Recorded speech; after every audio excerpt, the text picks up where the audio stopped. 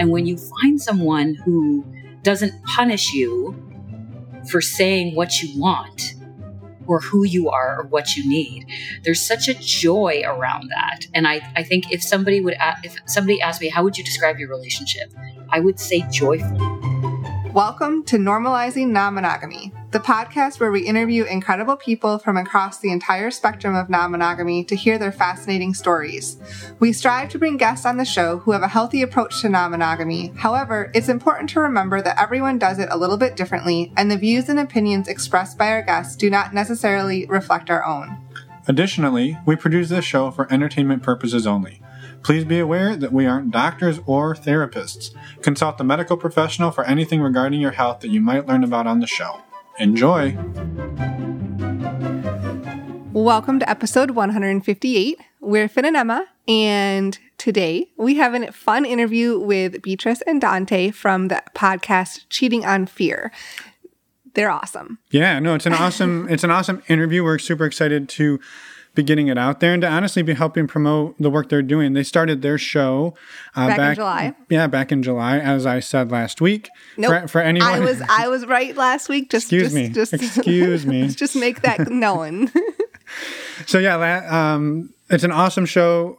We highly recommend checking it out, especially last week's episode, which Emma and I were on. Yes. So check that out. From December 2nd. December 2nd. So links are in the show notes for you to go and see the work that they're putting together. Again, it's awesome. And the interview on our show here is awesome as well. Their story is fantastic and their approach is just wonderful. We had a lot of amazing conversations. So you're going to want to stay tuned, but we do have a couple of quick announcements. The first is a couple of shout outs. We just wanted to spread the message in the community that there's... Spread some love. Right. Share the love. It's a Share the Love event. Share the Love event. We're probably going to get contacted by one of the car companies now. But what I was saying was that we wanted to... Wow. Anyway, to cut to the point, 2 shout outs for 2 blogs out there right now. Monogamish Marriage, who actually came on our show back at the very beginning. They're in episode 20, but they have an amazing blog all about non-monogamy and their story. Yeah, they're monogamish. Right. Yeah. Bullshit. Anyway, they're good friends of ours, good friends of the show. We highly recommend going and reading about everything that they've got out there. Also, I wouldn't steer clear of their Twitter account. No, they both take very nice photos. They do. Check that out while you're at it. NSFW. Yes, definitely. The second one is a blog that actually is fairly recent, came out at the beginning or partway through the pandemic here, called Poly in Place. And actually, we've interviewed them, and their interview is coming out December 23rd. So we highly recommend checking that out. Fantastic writing as well, and just lots of great stuff. So again, as Emma said, just wanted to share the love. Share the love. And then a couple of community announcements. We have our next upcoming meet and greet this Saturday. That's December 12th. It's going to be from 10 p.m. till midnight Eastern time. We know that's late, but you can do it. It's a Saturday night. Come join us. So pep talk. Yeah. They are $10. They're open to anyone and everyone, and we would love to have you there. We're not going to talk much more about it because we had some of our previous attendees and amazing community members reach out and send us a little plug. So yes, we'll cut to that. Amazing. It's awesome. Let's go to that. And we'll be back in a minute. Hey, everyone. She's Allie. And he's just some dude. And we're here to tell you how cool Emma and Finn are. Actually, more like to officially endorse their meet and greets and other events they host. We've met and greeted so many wonderful people. It's been a bright spot during COVID. Thanks, Finn and Emma, for creating this amazing community. In summary, 5 stars. Highly recommend. So, if you're looking for fun, lighthearted, low pressure, COVID-friendly events with like-minded people, sign up. And we'll see you there. And we're back. We're back. Thank you. Fully endorsed. Yes, I know. 5 stars. By Allie and some dude. 5 Hey, that's our highest rating ever. It's pretty amazing. Thank you so much for sending that in. We really appreciate it. And for your incredibly kind words. And for making us sound bad in terms of our ability to do the handoffs. Their handoffs were butter. Oh, yeah, I know. They were smooth. Yeah, we got to work on our handoffs. We're not the best at those. Correct. So as a reminder, you can sign up for our meet and greet this coming Saturday, December 12th at our website, normalizingnonmonogamy.com, by clicking on the meet and greet tab. We'll see you there. We do have a couple Patreon events coming up as well. These are separate. We have a women's group call that's actually tonight. That's the 9th of December. But if you missed it, there'll be one in January. Don't worry. The men's group call on the 15th and then a Q&A on the 16th. So if you're interested in joining, we'll talk more about that in the outro. But you can find more information as well on our website, normalizingnonmonogamy.com, and click on the Patreon button. Yeah, sort of what Emma was saying is we're going to talk more about what all of that means in the outro. But really quick here in the intro, just a huge, wonderful thank you and shout out to everyone who's part of that community. There's 140 members Yay! Out there, and it's super exciting. So thank you to all of you who make that possible. We appreciate it. And now, head over and let's talk to Cheating on Fear. Yes.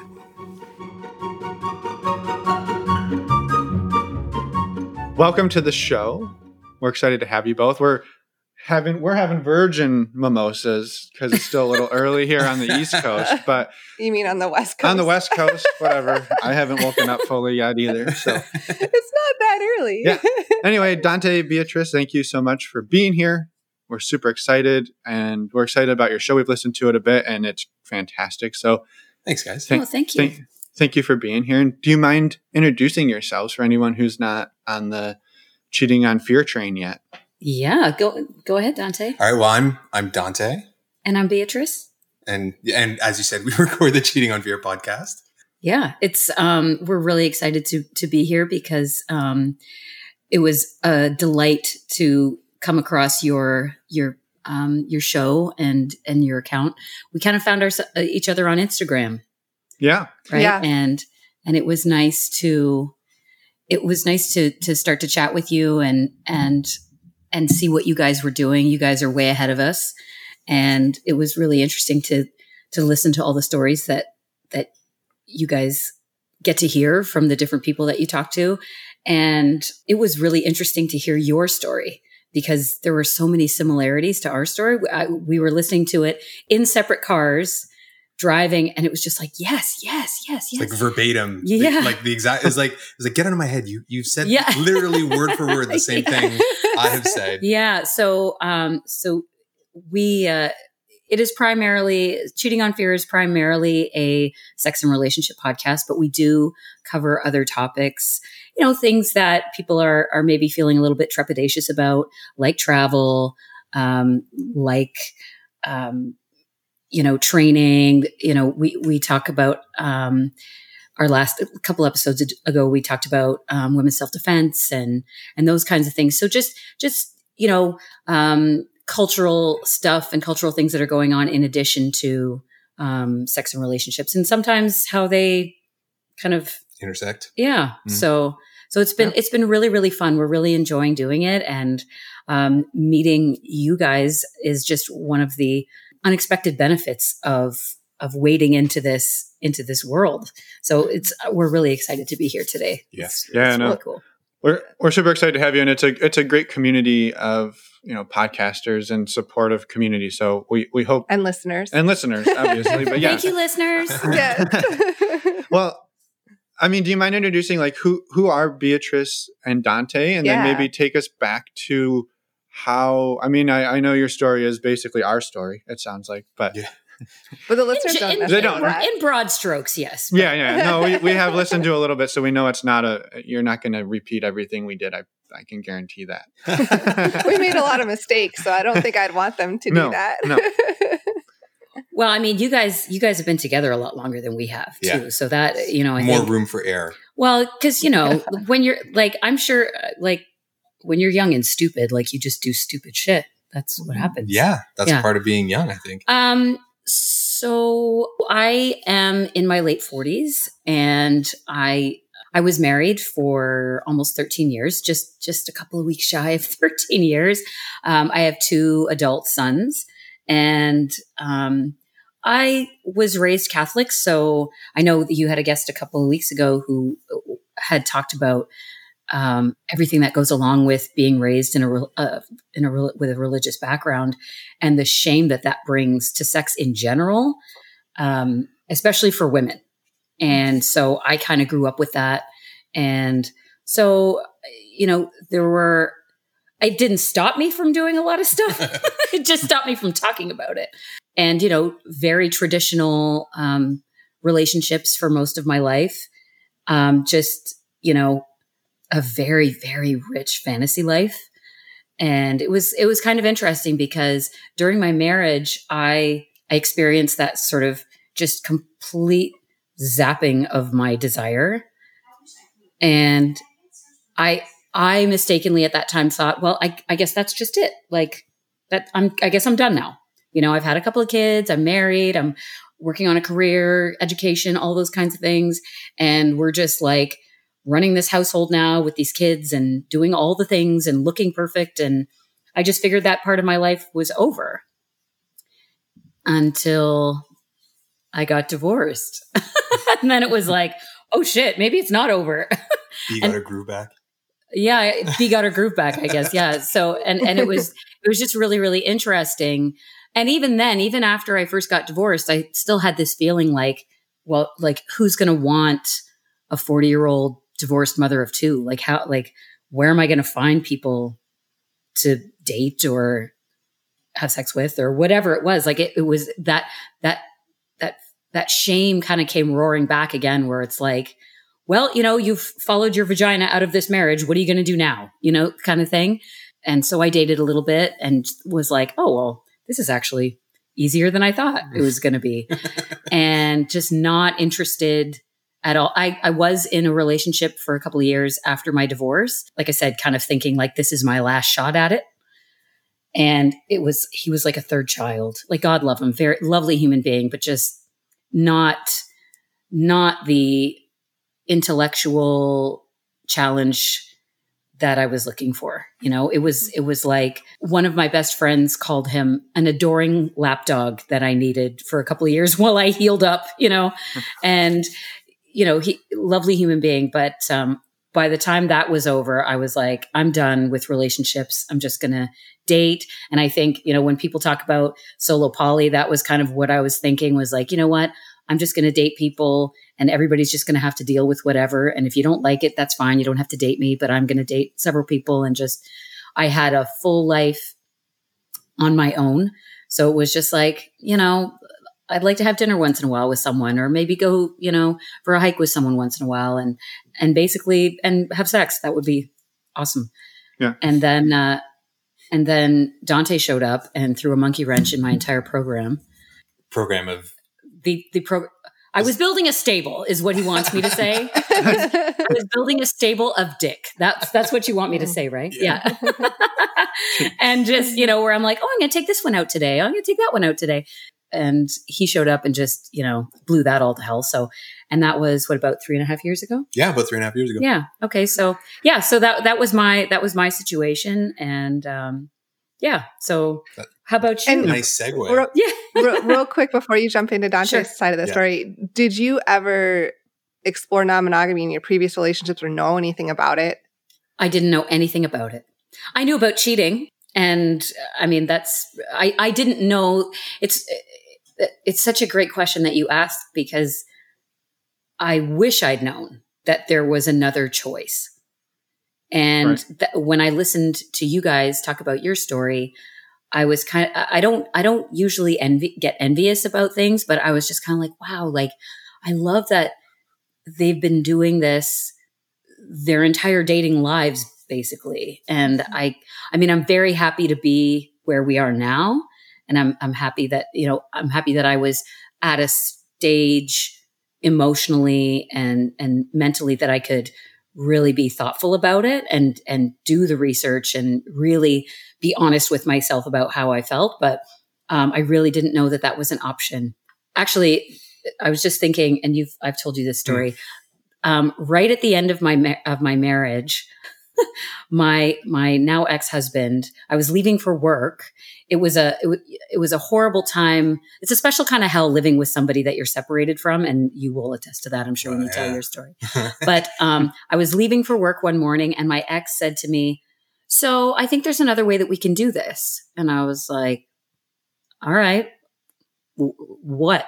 And he said, what if I gave you like one weekend a month? You could go and stay in a hotel and like just do whatever you wanted to do one weekend a month. And I'm thinking, is he offering me like 12 annual hall passes to just do whatever? And whomever you want. Yeah. Like a punch card system. Yeah. And it's like, do I get an extra one for my birthday? Like, how does that work? And I remember being so like, well, we could do it your way and I could get one weekend a month, or I could do it my way and get all of them. So I think I'm going to do it my way. But thank you for the offer, because, you know, it wasn't just about sex. You know, like the breakdown of our relationship wasn't just about sex. But if it was, looking back now, it's like, if that was the only thing wrong, then hey, you know what? Let's try that and see how that works. In my situation, though, that wasn't the only thing wrong. It was, you know, in that case, a symptom of a lot of other things that were wrong. But that was about the closest that I came to sort of touching on non-monogamy, and I think in monogamy world, the hall pass is about as far as people get with their discussions, right? Or the celebrity hall pass, the laminated list, right? So yeah. Thank you for sharing, and I just had two questions. One was that you had talked about, you said you didn't really discover that you thought that part of you was dead, the sexual part, or that adventurous part. I thought my yoni was dead. Yeah. Right. Until after you got divorced. It sounds like you had a little bit of an awakening before the divorce, and that was at least somewhat of the catalyst for the divorce. It wasn't like I got divorced and then I woke up the next day and realized I was horny. Such a good question. It is a good question. I found myself attracted. I think once my brain had gone to, you don't have to do this anymore. You don't have to stay in this relationship anymore. Once my brain had gone there, that is a great question. Oh my God, I'm so impressed. That I started to experience crushes on people again, and started to find myself attracted to people and thinking about, oh, what might that be like? And so, yeah, I always had kind of a rich fantasy life, but they were always like made up people. Yeah. Right. Gotcha. And so once that shift started to take place, I think, yeah. And then I was like, oh, maybe, I don't know. I'm starting to feel some tingling down there. Like maybe she's just sleeping. Maybe that's what it is. It's almost like you gave yourself permission to open that side of yourself. And before you hadn't, because you're, you know, in that mindset and you're in this relationship, and you almost just get so focused on that you don't give yourself permission to think about other things sometimes. Yeah, I think you're right about that. And I think I was so afraid. Like there was a few times in relationships when I was a teen that I did cheat on my partner. And I think I was afraid that if I acknowledged that I was still a very sexual being, that I would cheat on my husband. And it didn't even occur to me to go to him and say, hey, because I didn't know. So I think I was just kind of, you know, the relationship tamped all of that down, and my fear of being a cheating wife tamped that down. And then You're right. Like after, when you start to give yourself permission to feel the way you feel and be who you are. And that was one of the huge things about meeting Dante, was immediately after I met him, I felt like this was someone that I could express myself fully in a sexual way, in an intellectual way, in an emotional way. And that was just something that I did not see coming at all. So yeah, a little foreshadowing for you. Mm-hmm. No. You had a second question. I'm sorry. No, you're fine. No, it's wonderful. And I think the second question was just when you were building your stable, did you apply any of had you like started researching, because you mentioned solo poly, had you started applying those terms or that mentality, or was it just like the thing I'm going to do is go out with who I want to go out with when I want to go out with them, and that's just the way I'm going to do it? There was no, quote unquote structure around it. No, there was no structure. I think retroactively I look at what I was doing was kind of solo poly, but the idea was that, and this is the thing, being in my mid 40s at that point, I didn't feel like what I did, unless I was in a committed relationship with someone, that anything that I did when I wasn't with them was really none of their business. And the relationships were they were mostly physical relationships. I am a connection person, so I have to like you to take my clothes off and get naked with you and have sex with you. And no shade on anybody who enjoys anonymous sex, because I think there's lots of people that do that. And I understand the excitement of that. But for me, if I'm not interested in you, I'm not interested in your dick either. So they weren't like completely devoid of connection. But as far as them in a position where they could ask me, well, where were you last night? That was just not part of the deal. It's not, yeah. No, that was a question that you would never ask me. So yeah, I think just looking back on it now, that looks like, and I wish I'd had the language, right. There is a language to all of this. And I wish I knew how to express myself a little bit better, but it honestly never came up. Like the men that I would date were a lot younger than me, and they kind of like, I think in a certain way, they knew what it was just by virtue of the age difference between us, because it's like, we're not going to get married. We're not going to have, we're not going to we're not going to do the dance. So we all know what this is. So know your place kind of thing, right? That sounds really harsh, doesn't it? A little bit. Yeah, that's okay. But that's the way it was. That's how I was. Yeah. What's that Rihanna song? Needed Me? Yeah. Yeah. And the opening lyric, I was good on my own. That's the way it was. Yeah. And I was like, that was my theme song. That was my walkout song for ages. Right. And own it. Like that. That's Emma knows what I'm talking about. She knows what song I'm talking about. Yeah. It's my little theme song. So. Yeah. And then Dante crashes into the stable and. Oh yeah. Yeah. Maybe we should hear your side of the story. Yeah. Okay. Well, I'm Dante. I'm in my early 40s. Actually, I'm in my late early 40s now. I like that. I like to drag it out as long as I can too. Yeah. I'm not solidly in my mid 40s for like another year, 2 years. Yeah. So, I was married. I was in a long relationship. My ex-wife and I were married for a little over 13 years, but we had been together when we separated 22 or 23 years. Yeah. So a long time. And I didn't, as it turns out, didn't really know who I was 23, plus years prior, right? Like you change, you grow. That's pretty normal. Yeah. Yeah. Right. And everything seemed to be okay up until, so I lived abroad for school and did research in Latin America. And so I was gone for a year leading up to my first marriage. But we had... How many have you had? Well, just one so far. Oh, okay. Yeah. Hey, didn't you hear she's not doing the dance again, Don? She's not. So, pay attention. But it had been a couple of years since we had... Because of circumstance, my ex and I, we had spent a lot of time together. So it was a year in another country, but it was like at the end of 2 or 3 years of really just sporadically being able to be in the same place.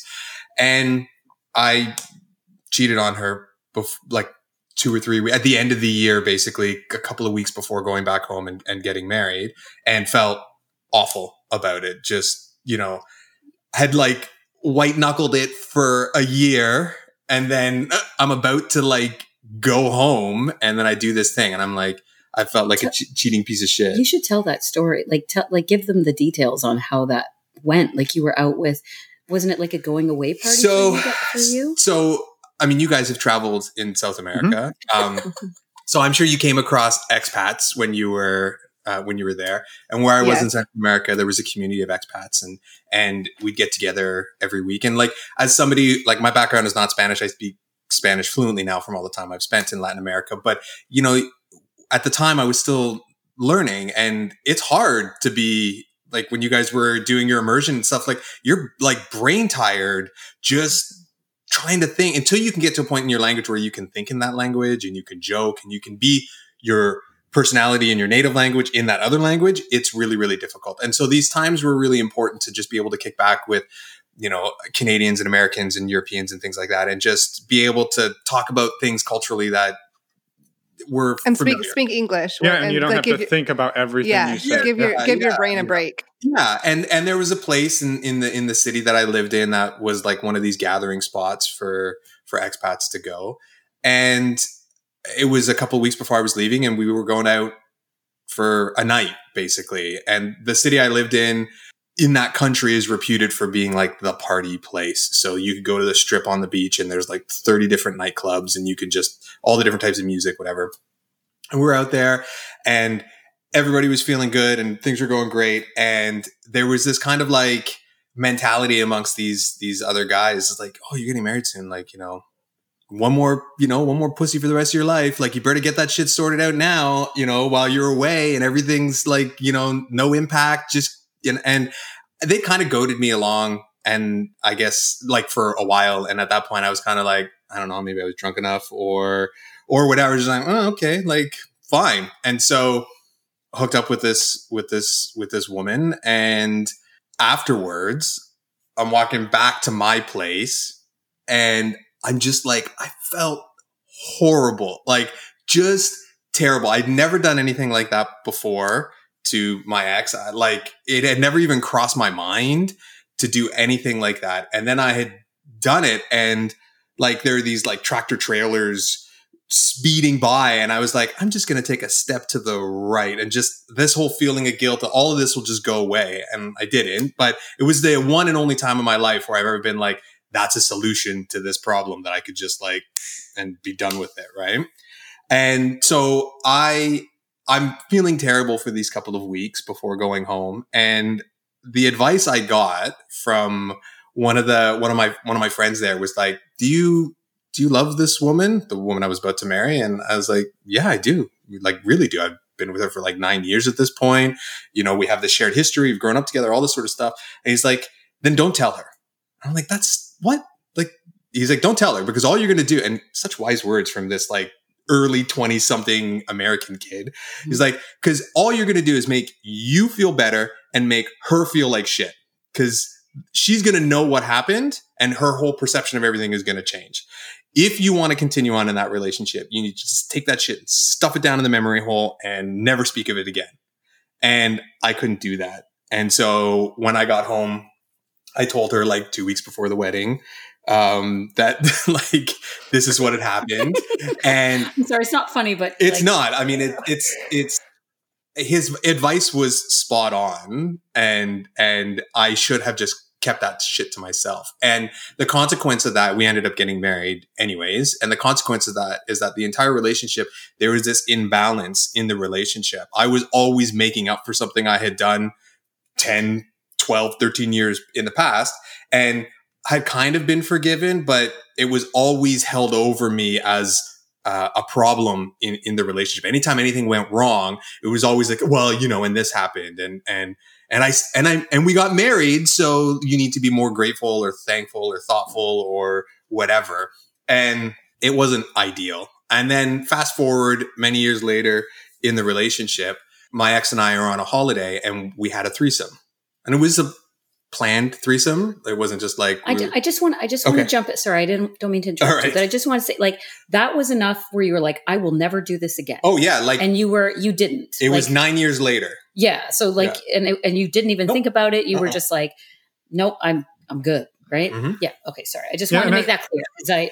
And I just wanted to pile on a little bit and just say that, like, the way you said that means you're going to say something negative. No, not at all. I think that, I don't know, pile on sounds fun to me. That's true.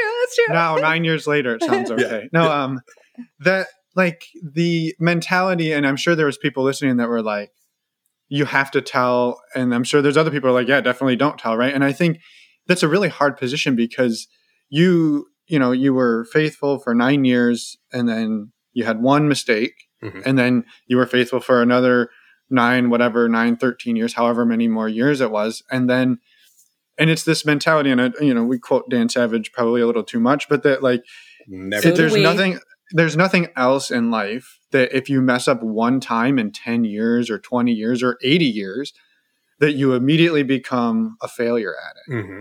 And I think right, that's just, for you to take that and, maybe the right solution was to like, I made a mistake. I'm not going to make that mistake again. I'm not like cheating on her every week and like ruining her life behind her back. So maybe it was right. The best choice would have just been to like keep it quiet and move on. And you have to deal with it yourself, but you're not burdening her with that information. No, if I had known what I know now, I would have not said anything and dealt with my own issues around that guilt by like going to a therapist or like something like that and get that process of like unburdening myself without then transferring that burden on my ex, right? That would have been because it completely, even though I'm the exact same person I was before that happened and that she had known for the entirety of our relationship, that act had irrevocably changed her opinion of who I was. And even to this day, she had never been able to reconcile that. Right. And so, yeah. All right. So 9 years later. Yeah. So 9 years later, it's threesome time. Yeah. So we had a threesome and it was very, very strange for me. I mean, the threesome was fine. It was, a little awkward as these things can be. And the thing that I remember the most afterwards was that my thing from like 9 years prior was that it was a mistake. And at that time, I know it didn't change how I felt about my ex. But now when this was like, there was no shame or guilt around having sex with somebody else, I was worried like, oh my God, like, am I going to fall in love with this other woman? And I'm not going to feel the same about my wife? Like, and it didn't. And I was like, oh, hang on a second. Like, this is not what I expected. Like I thought that, and so it led me on this kind of journey of, because I'm a scientist, so I wanted to research what's going on. Like, first of all, after that, my sex drive, I didn't realize it had kind of tanked. And I know now what that was, like having a long-term relationship for men tends to tank testosterone levels. And one of the best ways to get your testosterone levels back up is to have a novel sort of like a relationship or encounter or something like that. And this had done that. And it got to the point where I was so revved up all the time that I went to my doctor and I was like, I think I might have like a brain tumor or something. Cause this is like this is what's happening to me. And he explained this to me and I was like, really? Like, and he's like, yeah. Now what he couldn't tell me was, how do you deal with this now? Like if your partner is all like cool, but I think my ex was experiencing what B experienced, like being in this long-term relationship, her desire. I mean, Dr. Wednesday Martin did an amazing book, Untrue, where she talks about female desire and what happens in long-term relationships and stuff. And so I think it was this combination of that, like, her libido had tanked and my libido had tanked. And, we were in the process, like having kids and raising children, like small children. So there's all these other kind of distractions in your life that you can kind of, not really pay attention to it until something like this happens and you go, oh, wait a minute. So I read tons of books. That was when I actually found Dan Savage and I started listening to Savage Love. And on one of his episodes, he interviewed Christopher Ryan, who wrote in my opinion, this an amazing book called Sex at Dawn. And I read Sex at Dawn. My background is in anthropology. And so it as a social scientist, and as a primatologist, I could understand a lot of the research that he was touching on in that. And I was like, there was just light bulb moment after light bulb moment after light bulb moment. I was like, there's nothing wrong with me.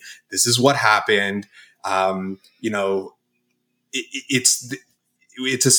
are societal kind of cultural construct here and, in North America doesn't jive with our biological evolution of hundreds of thousands of years. Like, just all of these things coming together and it started me on this whole path and finding all these different sex and relationship podcasts and doing all this stuff. So I had been like reading and researching for a while after that threesome had happened. And then I got to this point where I had opened these conversations up with my ex, not as plainly as I probably should have, but just kind of like, hey, this podcast is kind of cool. You should listen to this, or I'm reading this really interesting book and all this kind of stuff. And she had no interest in this at all. And you brought up Dan Savage, and we quote him a lot too. And he talks about doing what you need to do to stay sane and to stay married. And that's basically what I did. And so for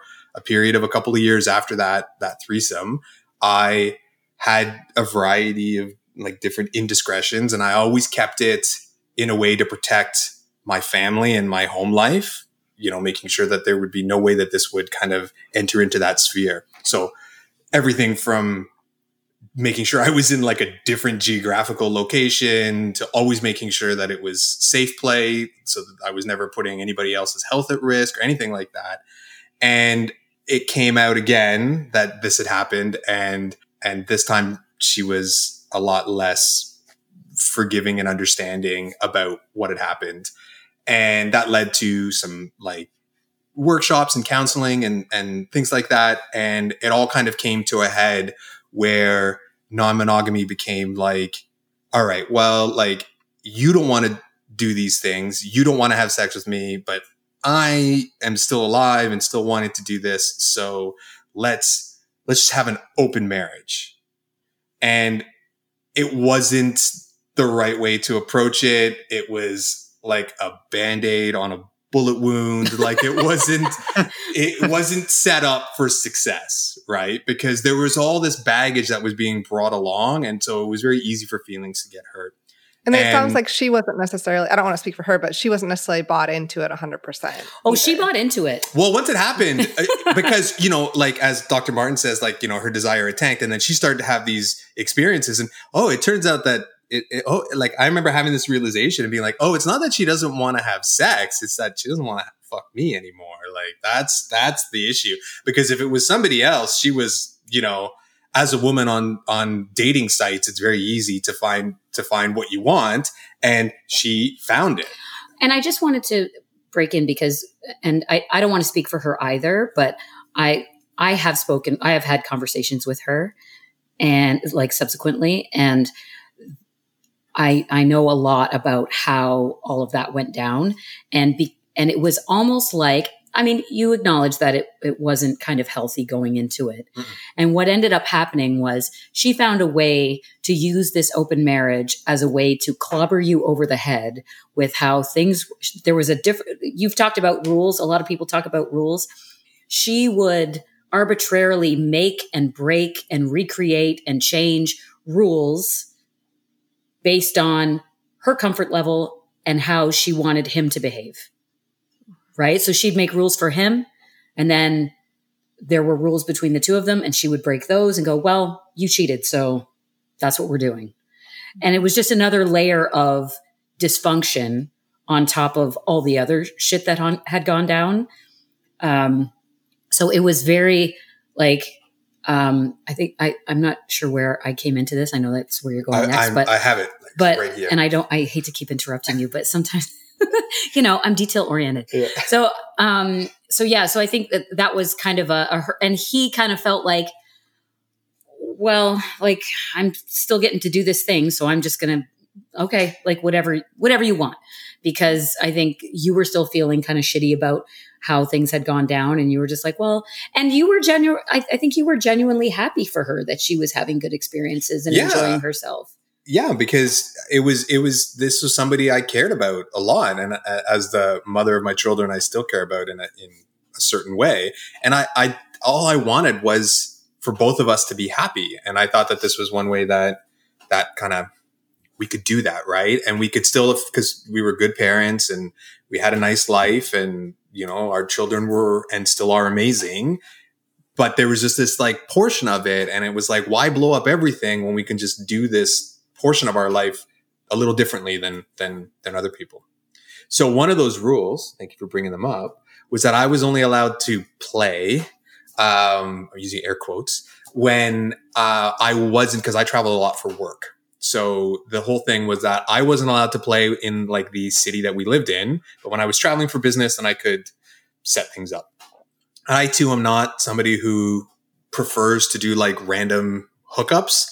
which makes it hard when I'm only in a city for a little while. Like that's really one of the only options that's available. And so I was about to leave on a trip, and I was setting up a dating profile on like a mainstream, swipe. I think you're allowed to say. All right. So I was on Bumble. You can say anything you want. Yeah. Are they going to sue us? I don't know. And so I was setting up a profile on Bumble because I was going to be going away, and I meant to like hide it or pause it or whatever. So I set it up, and then I was supposed to pause it and then like go to sleep and get on the plane and fly to the West Coast the next day. And I didn't. I forgot to.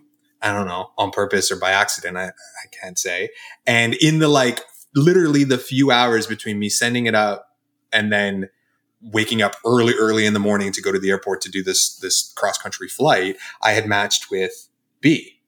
And we had this awesome conversation, and basically I was gone for 2 weeks, and we chatted nonstop for the entirety of the 2 weeks. I rolled out my situation.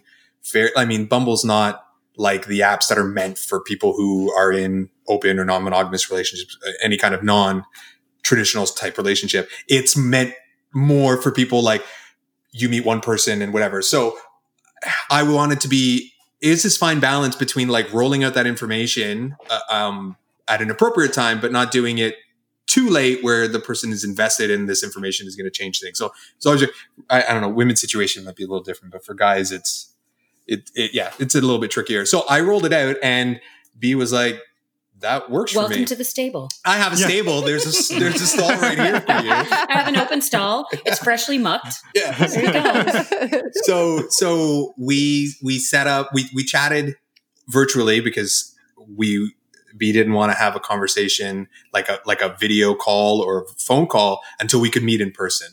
So we talked all the time about all sorts of things.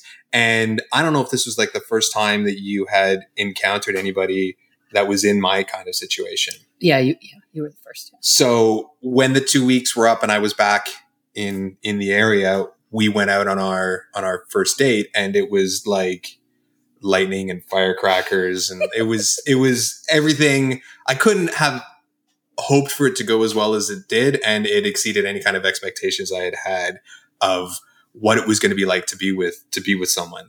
And at the time in my head, I was kind of like, this is perfect. I have this amazing intellectual and physical chemistry with B. So they're like, that itch is like scratched, and I can have that home life with my wife and my children, and those things just stay separate. And at the time I had thought that like a poly sort of situation was like the what I wanted and what I was hoping to achieve. And then it became very, very clear very, very quickly that it wasn't going to be possible for me and B to keep a distant relationship. I don't know. I won't speak for you on this, but I wanted more from the relationship with B.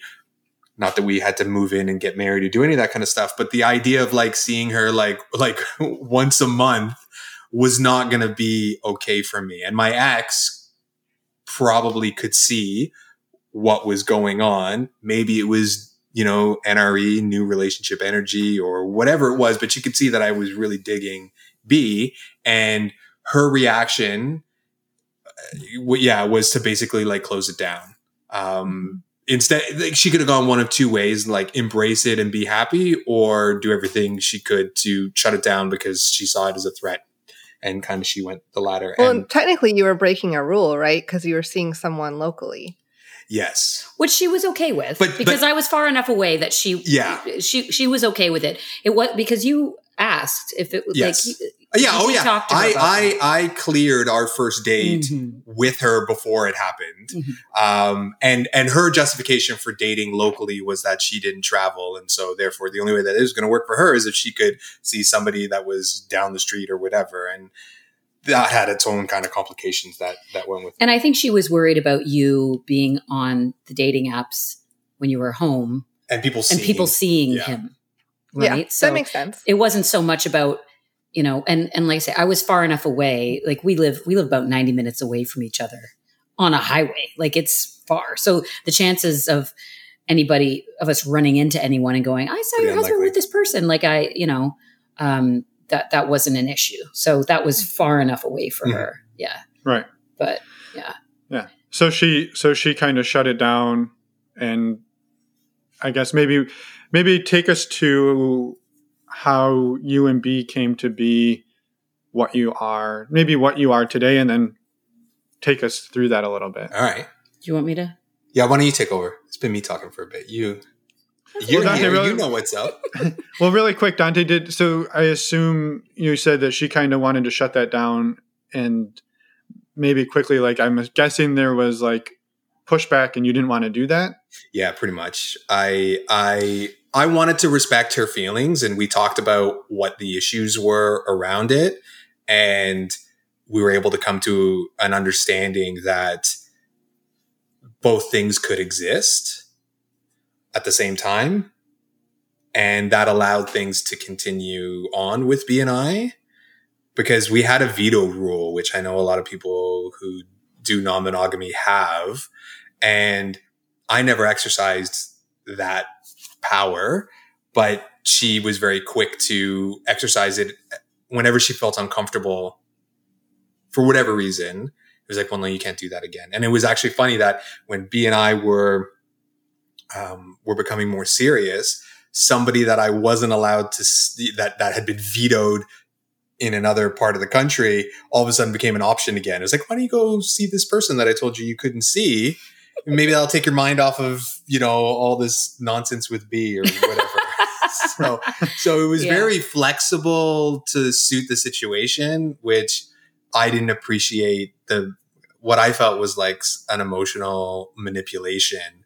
And I didn't appreciate that. I didn't appreciate a double standard in terms of conduct of what I was being held to and what my ex didn't feel like she needed to meet. Mm-hmm. And I can understand, and I can see it now with some distance. I can see what it must have been like for her to see this going on. And I had hoped that our history together would have engendered a little bit more compassion about the situation and realized that like there are things in our relationship that weren't working and that we were incompatible about. And instead of like holding on so tight that, like just, squeezing the kitten to death, opening up and just kind of releasing and being like, okay, like, let's figure out a way to like, this isn't going to work like this. So let's figure out a way to separate amicably and find each other's happiness so that, we can continue to be good parents and co-parents and stuff like that. So we got to that point with my relationship with B, where I didn't want these restrictions anymore. And it had come at the end of like an escalation of things with my ex that were, I call it emotional terrorism. Just manipulations and thing that I just, and in B, I saw, I mean, this is the thing, like I had been with my ex for so long, like at this point, over 2 decades, that I didn't understand. Like when you meet somebody when you're a teenager, your emotional maturity is at one level. And hopefully as you mature, your emotional maturity matures with you. But I like my experience with dating had been dating as a teenager. And then I had gotten with my ex and we had been together and all of those things. So I didn't understand things in our relationship that to an outsider would look really strange and weird and not acceptable. They were I thought that's how relationships were.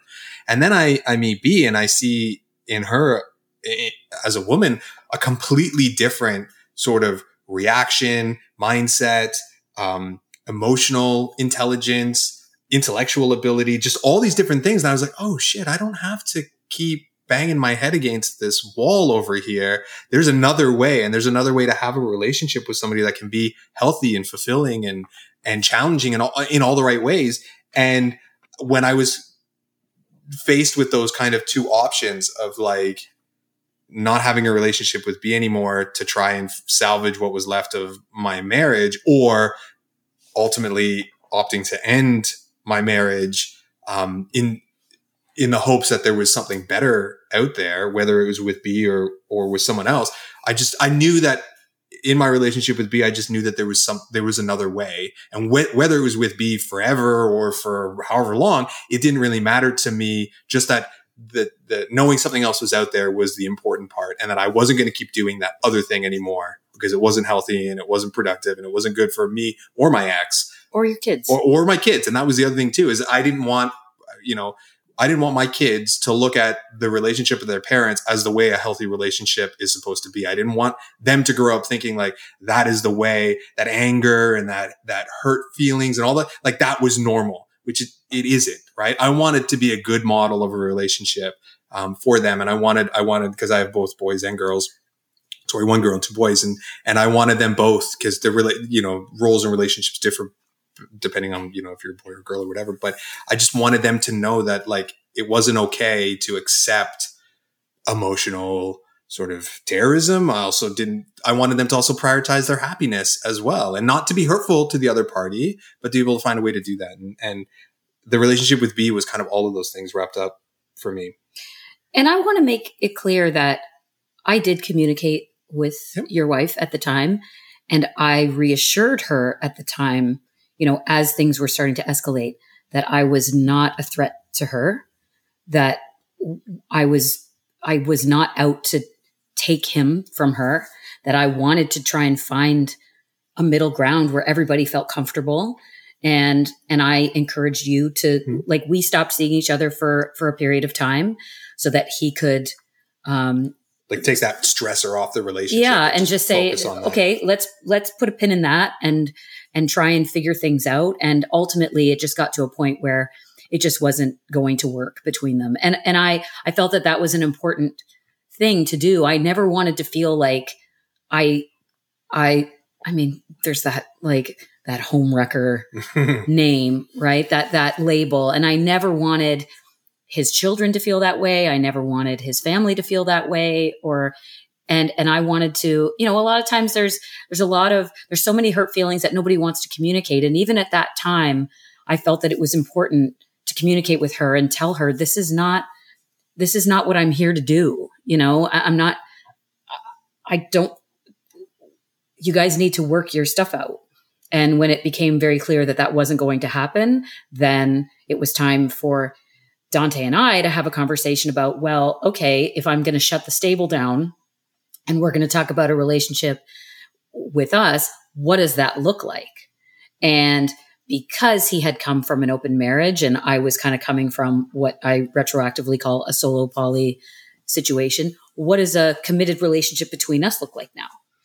Because it wasn't an option. It wasn't something we'd ever discussed when we were getting together, because I was in a marriage and she had a stable. And so but now all of a sudden things could change. And did we want it to change? And what did that look like if we wanted to do that? So Dante informed me that he was going to be going away for work on a project for about 6 weeks. And it was pretty much my whole summer. And we had talked about what are we going to do about this? I think, since we're fairly new, let's try, which we talk about now as playing a part where, I didn't want him to go without sex for 6 weeks. He didn't want me to go without sex for 6 weeks. And so we agreed that, we talked about it and talked about it and talked about it and talked about some rules. And I think even for somebody like me who is very, very new to this, I think our rules were pretty minimal. It was essentially safer sex at all times. Yeah, safety first. And, there were a couple of acts and variety, a couple of things that we had agreed we were only going to do with each other. Things that we were keeping just between us. Right. Yeah. And at this point, Dante, your marriage had ended. Now you're moving into more of a different type of relationship with the two of you. Yeah. So I was separated from my ex, but because of financial considerations, we were still living in the same house and lived there for 2 more years after that separation. Yeah, which wasn't fun. It was okay at the beginning and it got bad quickly. And then it was just kind of. But you guys did it for the kids. And that was it. And you were giving her an opportunity to, get some things set up for herself financially. And I wanted to give her a chance. That all came from a good place. That was just to make sure everybody was okay. That was I thought it was going to be easier for my kids to stay in one spot and for my ex and I to kind of come in and out of the household rather than have them shuttling, because they were still quite small, back and forth between 2 households. And like B said, to give my ex time to get herself set up and figure herself out in and whatever heal. this, and to heal over all of this. Unfortunately, sharing a space made that, I think that retarded it a little bit. It didn't make it possible. I think in hindsight, making that not 2 years, something much shorter than 2 years would have been better, but you can't change that. That's the way it is. Well, it's interesting. Oh, go ahead. I'm sorry. No. So we were going away for. Let him talk. All right. Yeah. Okay. Go No, so it's interesting though that like your relationship started in basically a non-monogamous fashion, right? You were both ethically seeing other people and doing that, but when this trip to South America comes along, you're still having to renegotiate because it was still something different for you, which is, I think it's very interesting that like people would be like, oh, well, you have your stable and you've had a system, and that system was in, both of your prior systems weren't in place while you were together, but you now still have to renegotiate.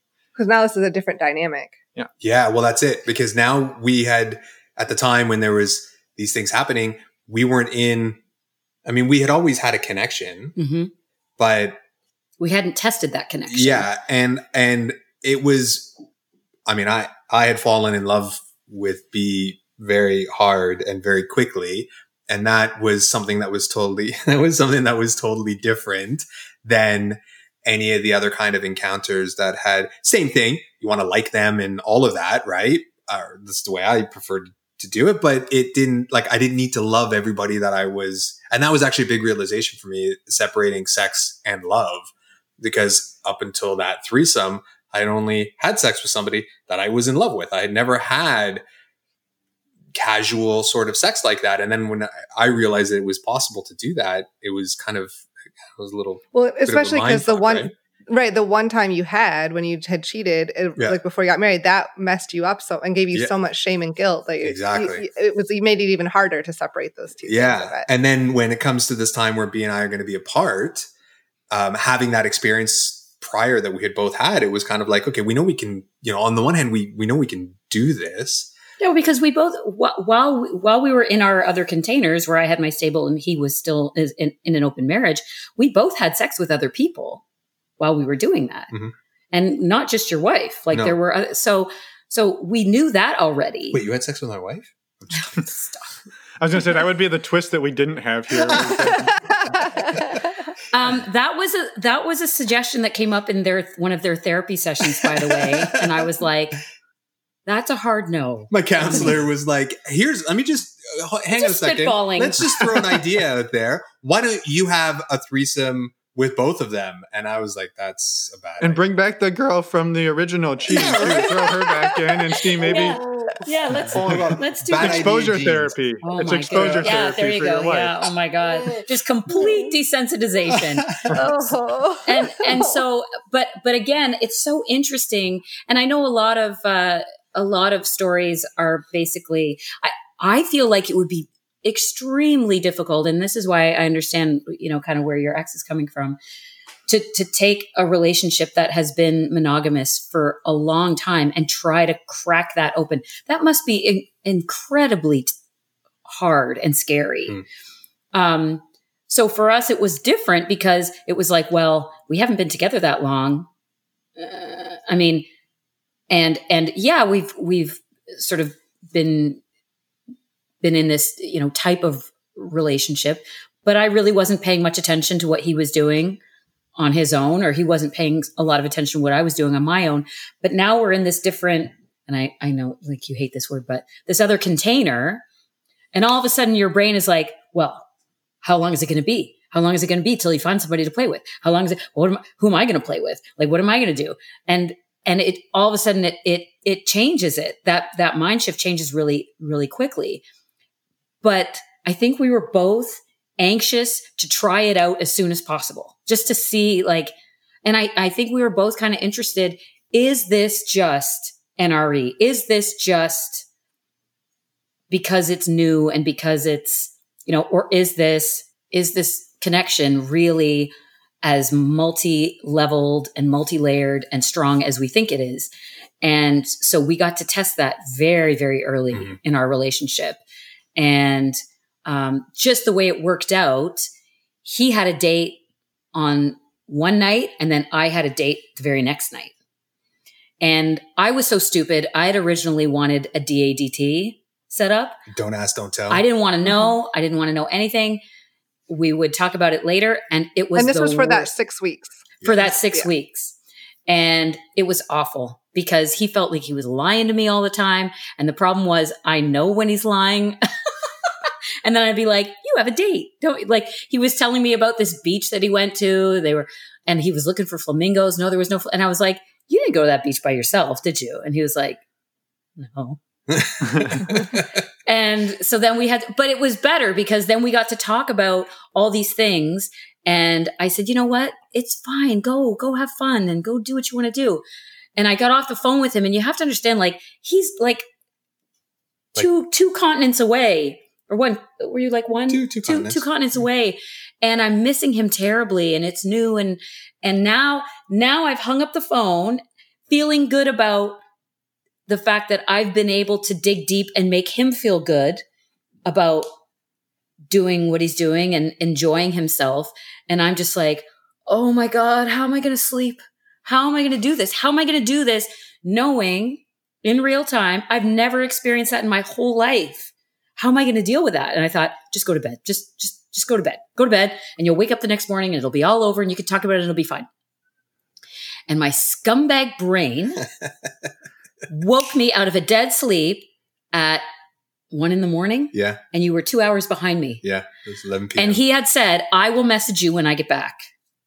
And it was 1 a.m. for me, 11 for him. And I looked at my phone and there was nothing. And I remember thinking, oh my God, he's fucking her right now. Like while I'm lying here, what am I going to do? And that initial panic and, you know, we've all felt jealous and we've all felt that sort of like terror of, oh my God.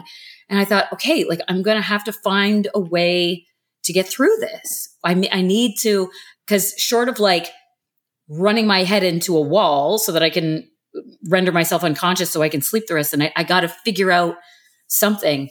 And I had this like little, then I think you've talked about it too, about peeling that onion. Yeah. What are you afraid? And it started there. What are you afraid of?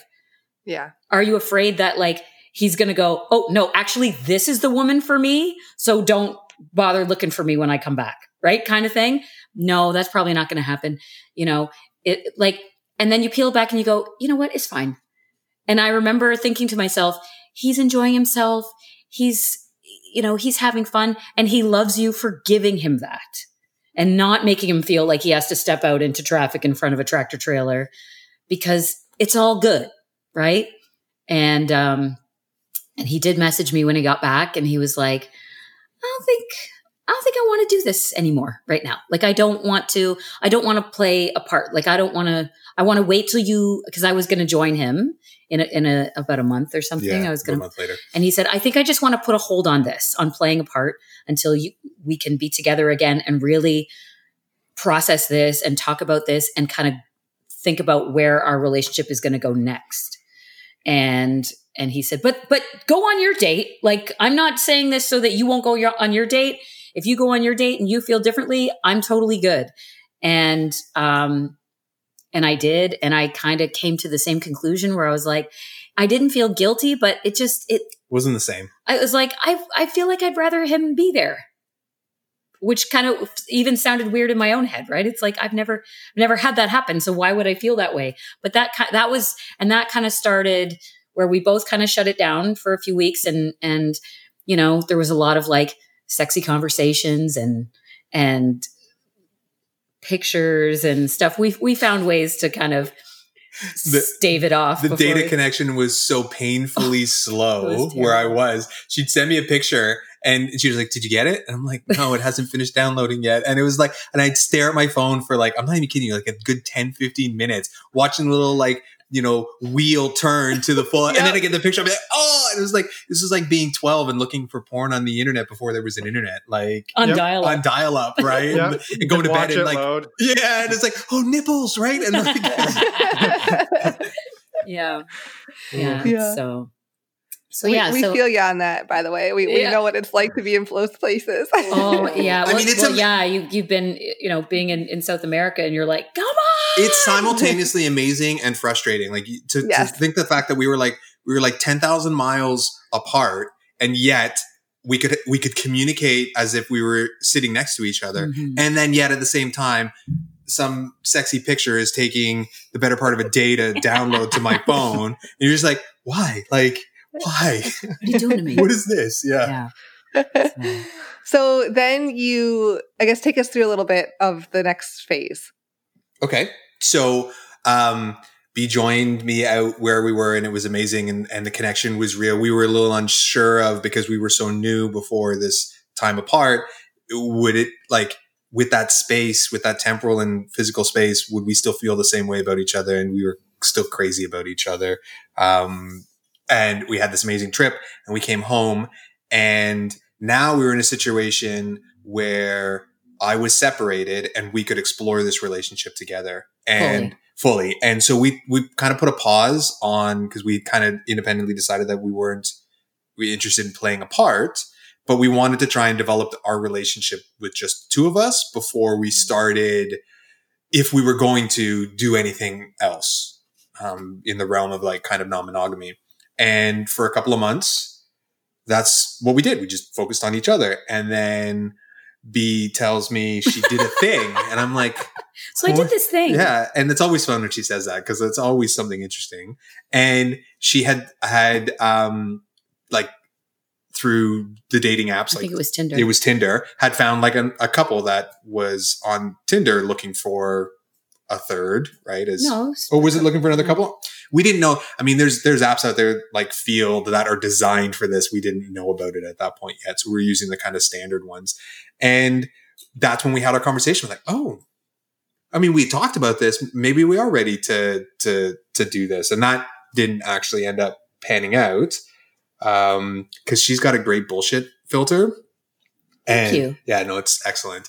And there were some red flags in the communications and stuff that it didn't look like everybody involved was actually on the same level of interest, if you know what I mean, right? Mm-hmm. Well, that's never happened to us, but yeah. Yeah. You know, it was so cute when I was listening to you guys talk about, like, we're way too nice. Like, we're just kind of like, oh, okay. And you don't want to be, and you don't want to be the ones that pull the plug. Yeah. And I so get that. Like, I felt so seen when I heard you guys talking about that, and how you get better and better at just going, something, it just doesn't pass the smell test, right? There's just something you can tell, and you can tell when someone's kind of being dragged along a little bit, or when maybe it sounds like it's two people, but it's really only one.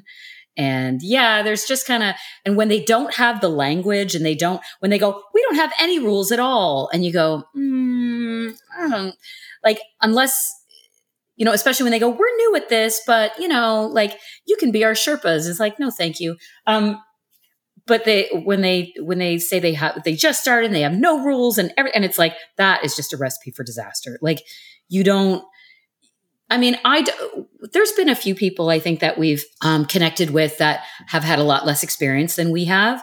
But when you get people that don't have the language, haven't really been thoughtful about the process at all, we really like to try and stay away from those people. I'm more than happy to like have a drink and have a conversation and talk about it. But as far as actually playing with people at that stage, we really prefer not to do that, because I've been in a room and watched a woman's face change, just drop from everything's cool to, oh my God, I'm gonna implode.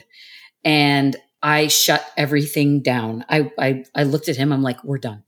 Because I was like, this is just going to go from bad to worse, and we need to stop this right now. And it's not a good feeling. No, it's not a fun place. And we never want people to come away feeling hurt or ignored or anything like that. So anyway, so yeah, I'm thankful for my bullshit filter. It's been really, really useful for this kind of stuff.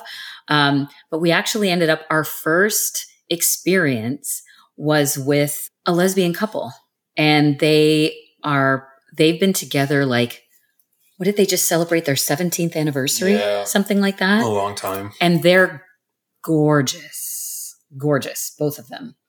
And I I was friends with them, like not like super, super close friends, but we had trained together a little bit at a certain point.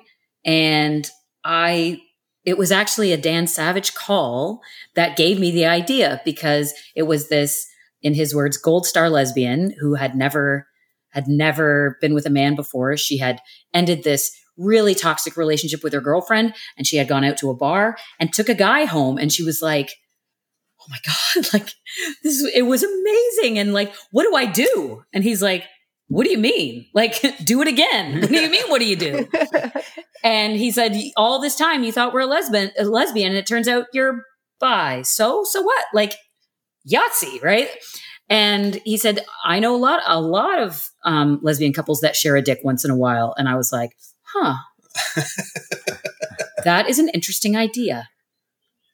And that was an awesome experience. We had talked about it. It was so cool. There was such a cool charge asking them. And I know you guys talk about Dan Savage. We talk about Dan Savage a lot. A lot of our language comes from him. He's so great at giving you the words and giving you the tools and the strategies to move forward with a lot of this stuff. And offering the no, I think, is so important when especially like when you're asking your friends to fuck you. Like, it's like, and I have to say, like, we've asked a few, and they're always very flattered, aren't they? Yeah.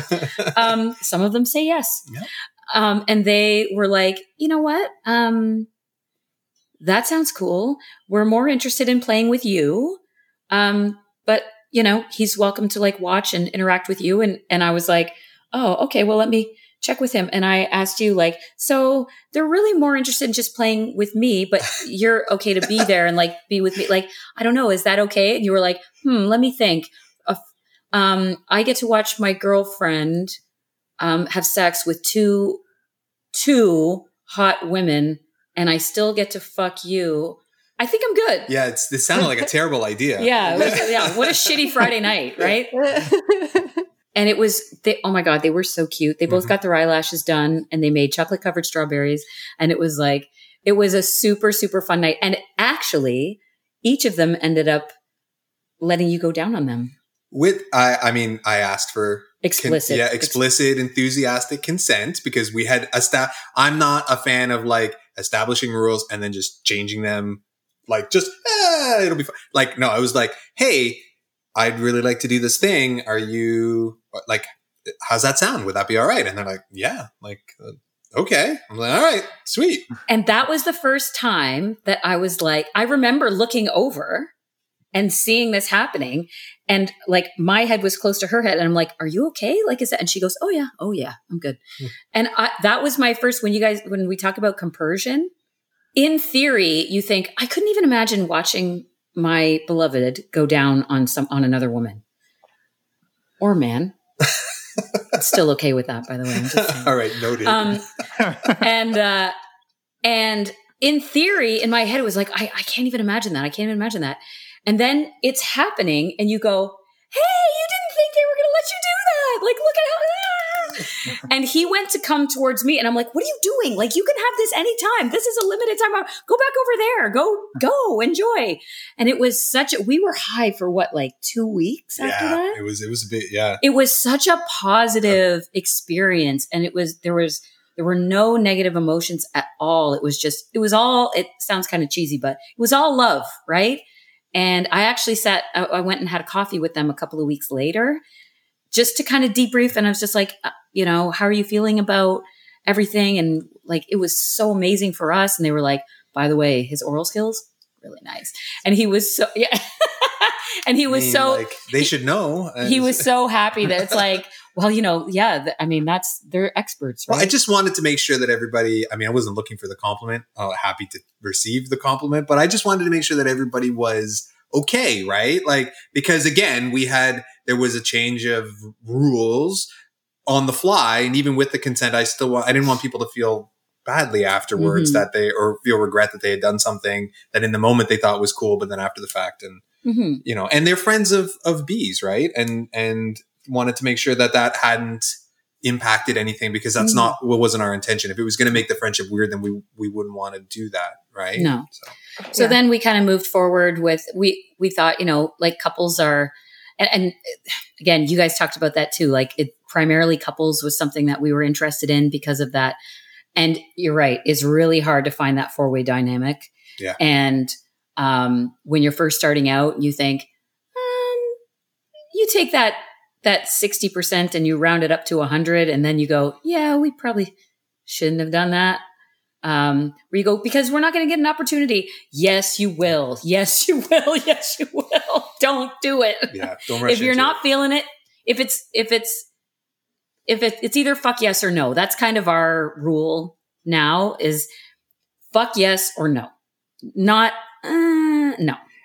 And when I was listening to your first episode, your interviewer was great, by the way, from the AJ. Thank you. Yeah. He's amazing. Yeah. He's really, really good. That was a fantastic interview. Yeah. When you talked about that the 4-way chemistry in the terms of if the guys aren't going to play together, you still want to like them and respect them and know that they're going to be good to your partner.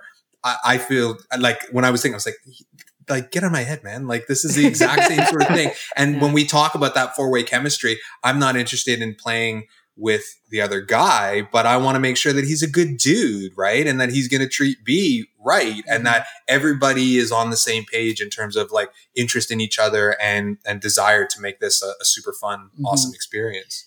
Yeah. So Although, it was, for the record, B is okay with it if you do. Oh yeah, no, I'm totally fine. She's with totally it. fine. No pressure. I'm okay with it.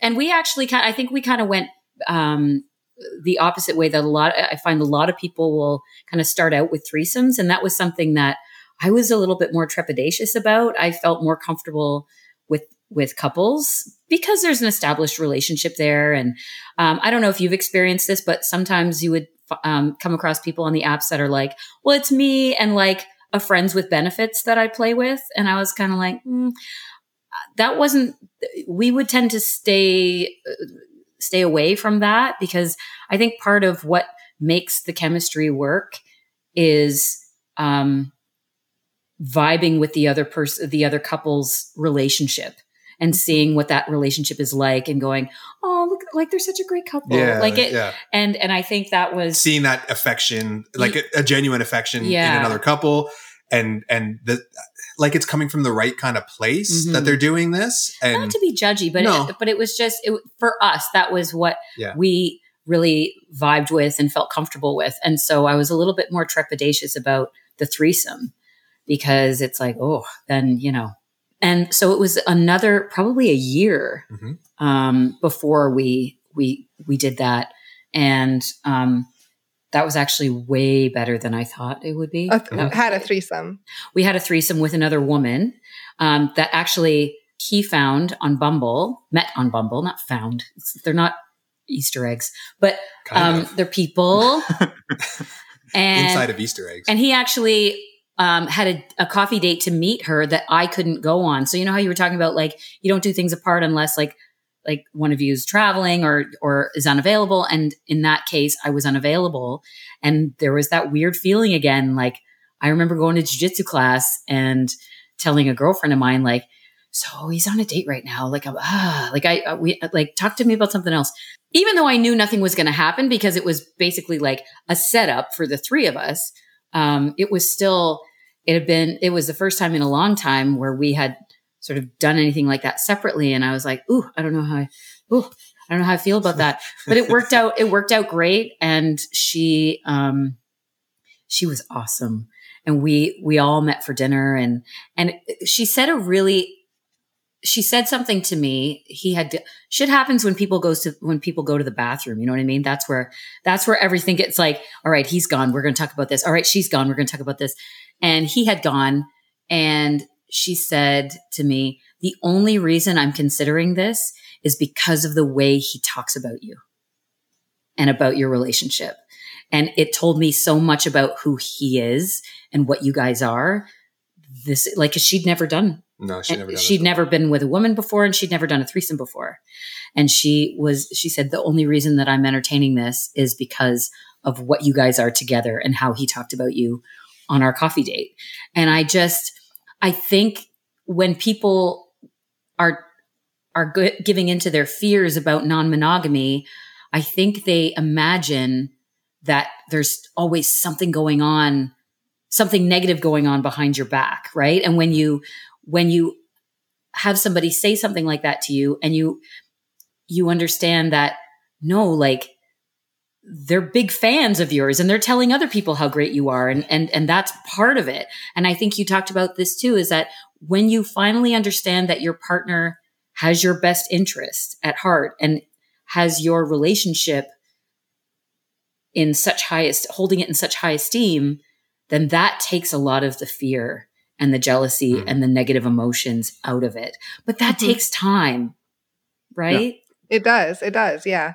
Yeah. I also think it's really fascinating, and this isn't like calling you out on bullshit or anything. It's just that I think it's fascinating that you two have both gone through so many transformations of, you've been the person cheating. You've found that didn't mean you loved that person less, or you love this new person, and you've been the friends with benefits, and you've been the friends with benefits who are seeking outside partners, and you've done all of this. There's been a lot of dynamics. Right. And what you've come to is almost like, well, that thing we were, that's not what we like now that we're looking for it together. Like it's just an interesting sort of contrast of like, now we like to meet other couples who are somewhat established because we'd like to see their dynamic between the two of them.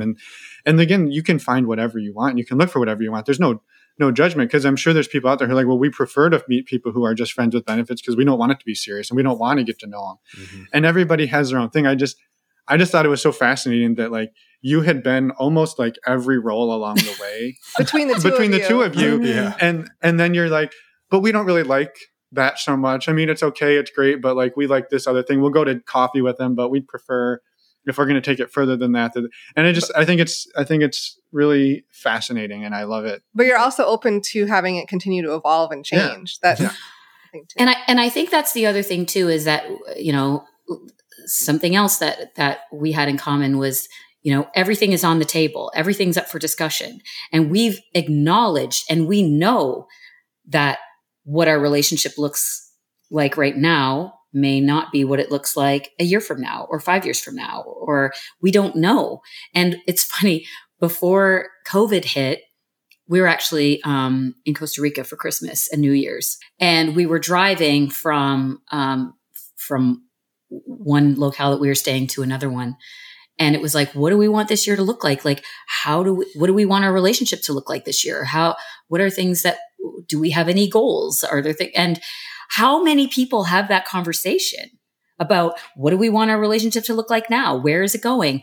And we had talked about, you know, we would really like for this to be a tribe building year, you know, where we find people that, because we're not like, finding people is difficult. So let's put the work in to find people that we can have connections with. When you guys were talking about, and we have barbecues and we do all this stuff, because you want people that you can, you know, I don't want to be constantly looking for people. We're all busy. We all have all kinds of facets to our lives where it's like, it would just be nice to have, like a tribe of people that you trusted, that you liked, that you had connections with, that you appreciated as people, whether you're having sex with them or not.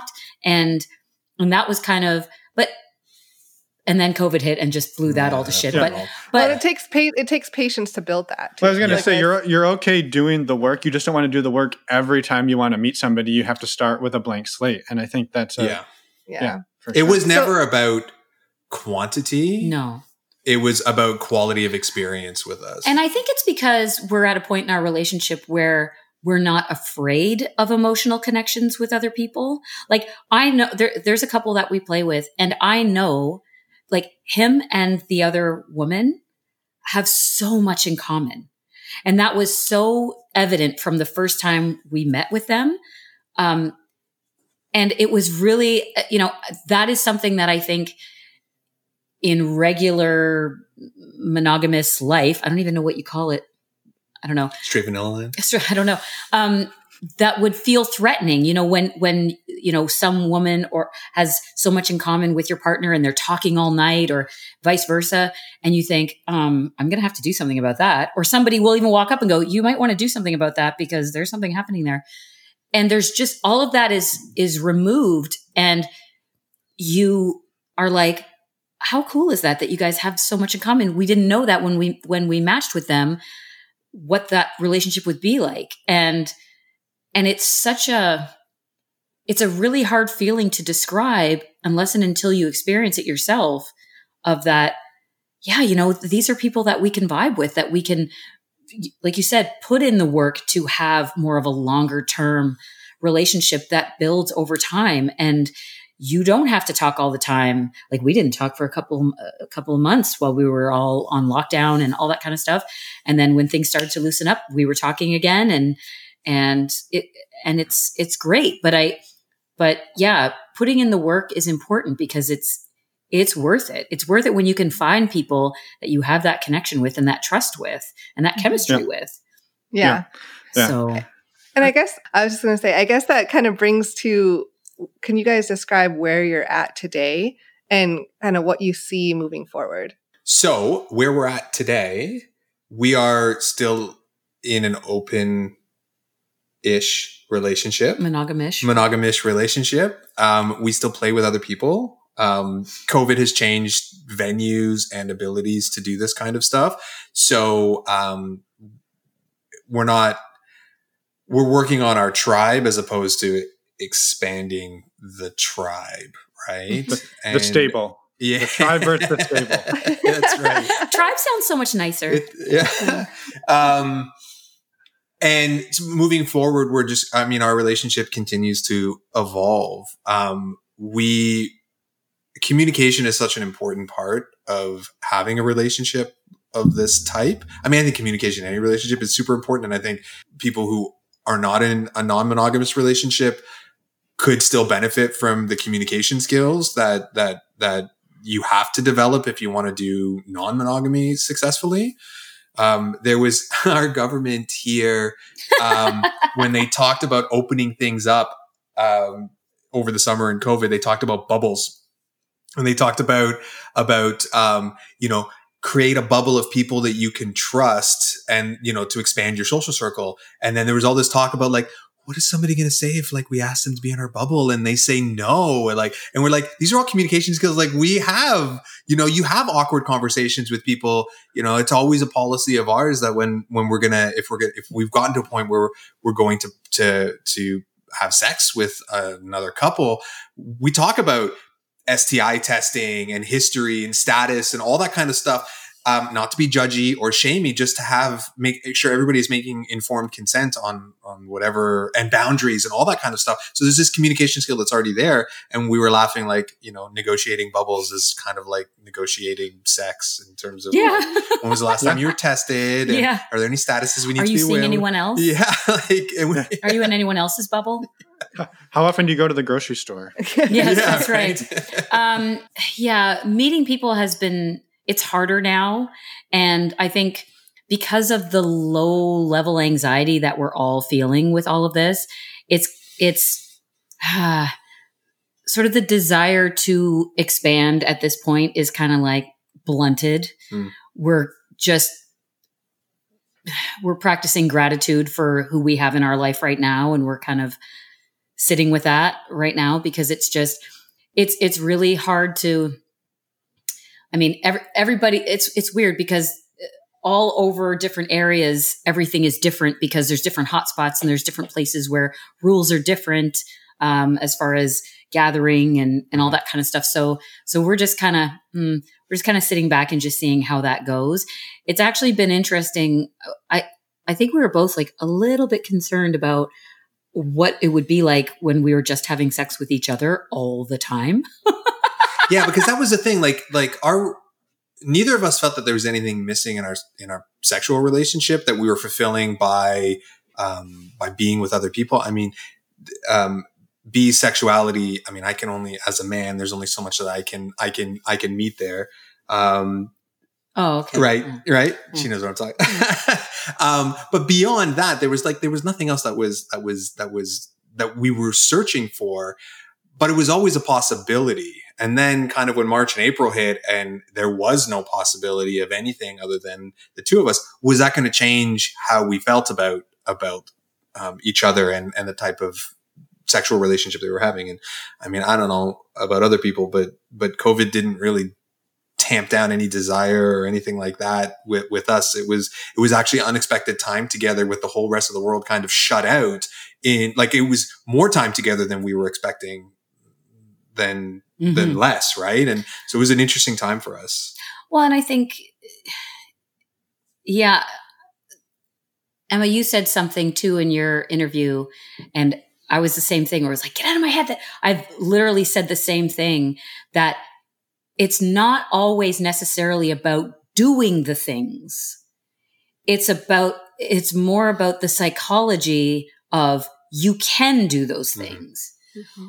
Where the communication is open, even something as simple as not getting jealous with appreciating someone that you see on the street, or, because that potential is always there, because the psychology of openness and the potential for adventure is always there, even when we are in a sort of monogamous period, monogamous because COVID, it doesn't have the same restriction on it, I think, in your mind. And it's almost like your body knows the difference. It's so strange. Like, you think, how long would it be before boredom sets in? Does it set in? And we don't know what that would be like, because we've always had that mindset of, yes, we can do those things. All we have to do is have a conversation about it, and we can go and move forward and have that adventure. And it's not an extinction level event for our relationship. So I think that's been a really important thing with the pandemic, and how that's changed sort of non-monogamy and sex and meeting people, is that psychology is still there. That openness and that communication and that fantasizing is still there. And you can share that with your partner, and that kind of keeps things in a nice place, right? So that's kind of where we're at.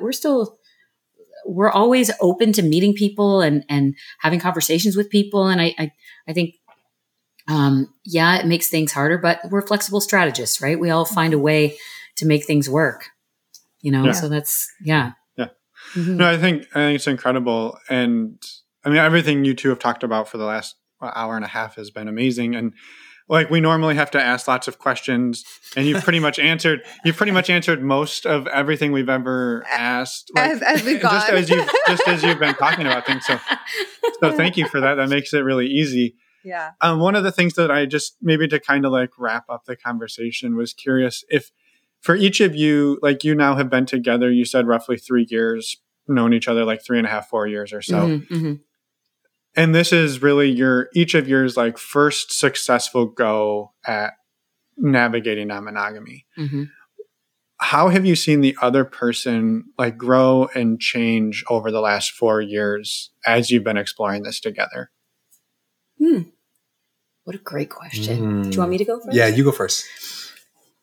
Oh, wow. That is a great question. When Dante, it's interesting for me because I was able to see Dante in another relationship dynamic and then in our dynamic. And I was able to look at the dynamic he was in before with a little bit of distance and perspective, because I wasn't invested in getting him out of that dynamic, if that makes sense. It was just, this is how it is. And I'm on the outside enjoying him when we had the opportunity. But other than that, that was his life. And through the conversations that we've had and some of the things that I've witnessed, and over the years watching things shift a little bit, I think that there was a lot of shaming of his sexuality within that relationship for lots of different reasons, for the things, for the drive, and for just basically having one. Mm-hmm. And that there was always sort of a barter system for sex. And it sort of commodified sex in that relationship, where it was always, well, if I do A, B, C, and D, maybe she'll say yes to me. And it was always put on the table. If you did A, B, C, and D, this would happen more. And so there was always this kind of dynamic of, well, if I do all my chores and I'm a good boy, maybe I'll be able to express myself sexually. And I always found that that's felt a lot like the shame for my sexuality growing up, where it was like, if you're a good girl and you don't like, you'll be able to have the husband and the family and you'll be able to be happy. And you know what I mean? Like, and so I think I identified a lot with that shame. And so I've watched him within this relationship and what we've been able to do. He seems like, for him to be able to be honest about what he wants and what his desires are and to fully express his sexuality has really, it's manifested itself in so many different parts of his personality, you know, like even with like you training and stuff like that, you know, he put a home gym in his garage because that was something that was important to him. And it was almost like it's, you know, making choices about, well, I want to be, you know, the best version of me for my partner and any other partners we decide to add. And then there seemed to be a lot less stress and anxiety about asking what he wanted or talking about things that he wanted. And I don't know, there just seems to be an ease about those things where he feels comfortable expressing that with me. Mm-hmm. And I think for a long time he felt like he had to hide who he was. And that was a big dirty secret, you know? And not having to do that, I think takes a lot of stress and strain off of a person. Yeah, and so absolutely. I've noticed he's just not a lot of, I mean, he's a very positive, you know, ebullient person to begin with. But I think that, you know, I've noticed sort of a calmness with him. And I think you kind of talked about like where your sex drive was always like this dragon that was. Yeah, it was like a pressure cooker. Yeah. Like it would build up. I would only be able to resist the urges for so long. And then I would need to like do something. And then the whole process would start over again. And that's not a fun way to live when you always are chasing a dragon. I mean, it sounds like an addiction. Yeah. And I think that's where like that idea of porn addiction and sex addiction come from, but which is a whole other episode. But I remember him saying to me at one point, I don't feel that pressure anymore. I don't feel that pressure cooker. I feel like, you know, because, you know, he felt because he could express himself fully with me and within the relationship that we had, that pressure was gone. Mm. And again, that potential for adventure, for variety, for novelty was being indulged, and at least the conversation was being had. So that changed, you know, it's like they say, you know, if sex isn't a problem in your relationship, it's only 20% of your relationship. If sex is a problem, it's 80% of your relationship. So I think that, you know, when that switches, then it's like, yeah, there's like this ease and this joy that emerges from like, you know, we have this thing and we can be, you know, you can be who you really are and not feel shamed for it. Or like it's a perk, not a bug. That's right. Right? It's a feature. Yeah. It's a feature, not a bug. That's right. A feature, not a bug. That's right. That's what I meant. Perk, that's for like when we used to travel and stuff. We used to have perks. We don't have perks anymore. So yeah, that's what I would say that I've noticed with Dante. Do you have anything to add to that?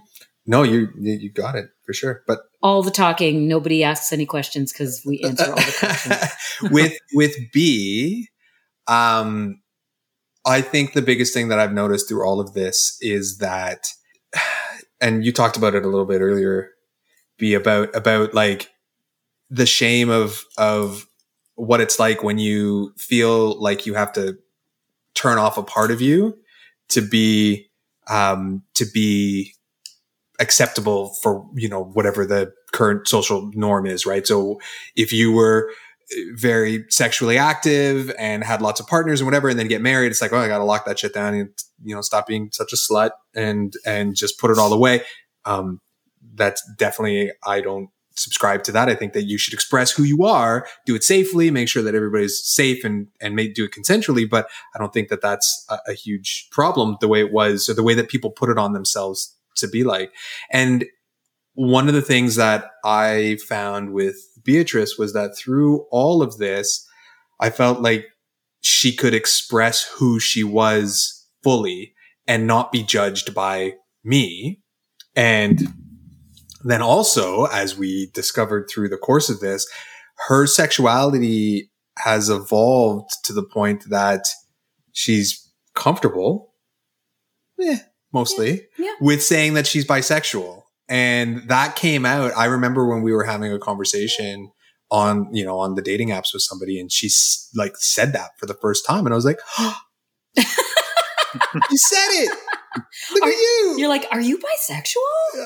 I didn't realize you had decided. And yeah, that you had decided that, yeah, that's where you are. And I mean, you can all take the Kinsey test and see where you fall on that scale. But for Beatrice to be able to be like fully honest and open with who she is and what she desires, and know that I, as her partner, fully support her and have her back on everything, again, takes away that like, okay, like I have to lead different lives. Like with this person, I present this way, and then I need to lock these parts of me up because that's not part of like that relationship. And it's exhausting to try to figure out who you are with different people, and to just be able to be completely open and honest about who you are and what you desire and where you want to be and what you want your relationship to look like. Again, like creates that ease that B was talking about, where you just aren't dealing with that pressure or that stress anymore about how do I make sure I present the right version of me for this particular situation. And, like, I don't want to say that we never have issues and we never have rough days, because there's some rough days. There are times where things get misunderstood and maybe your communication isn't, on point that day.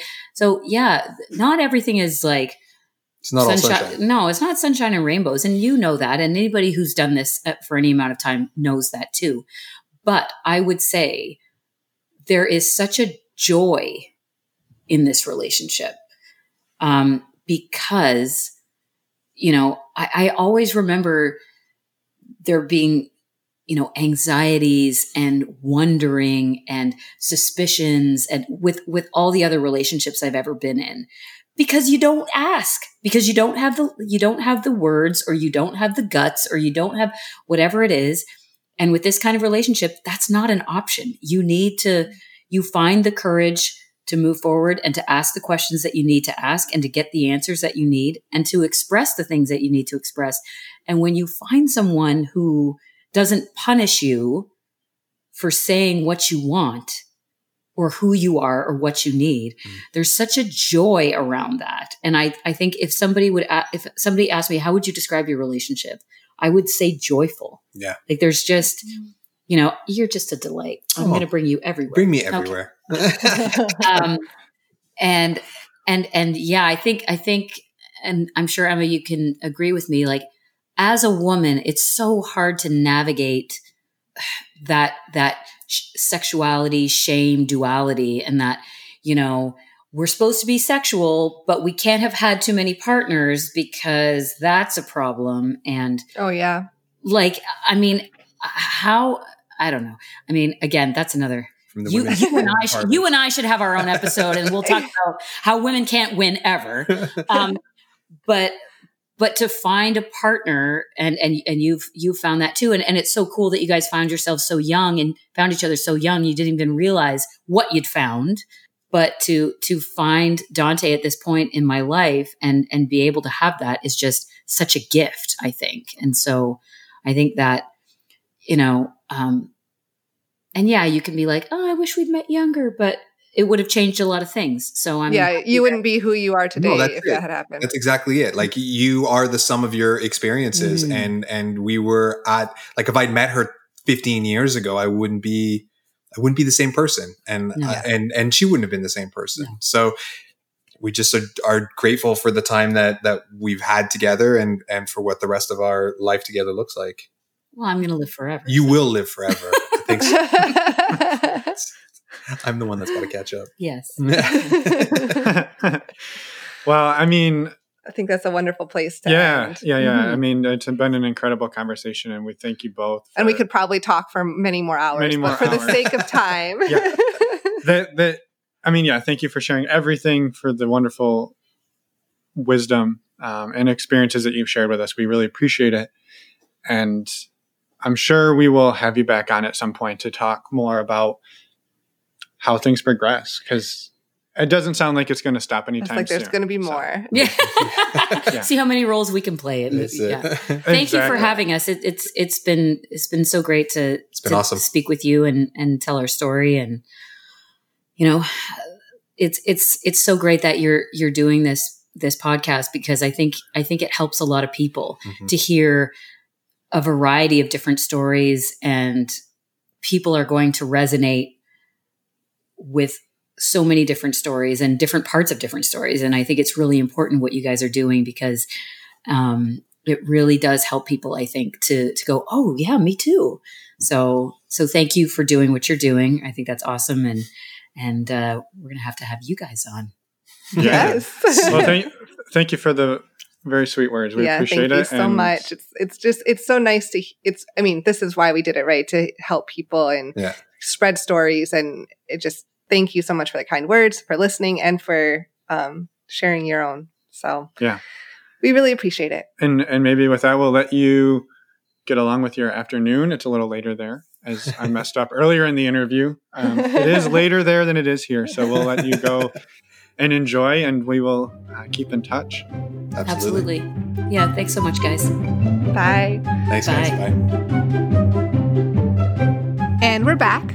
We hope you enjoyed that fantastic conversation with Beatrice and Dante. We had a wonderful time, and actually we spent one Saturday talking to them for like 6 hours. So if you want to hear the other half of that, head over to their show and listen to last week's episode from December 2nd.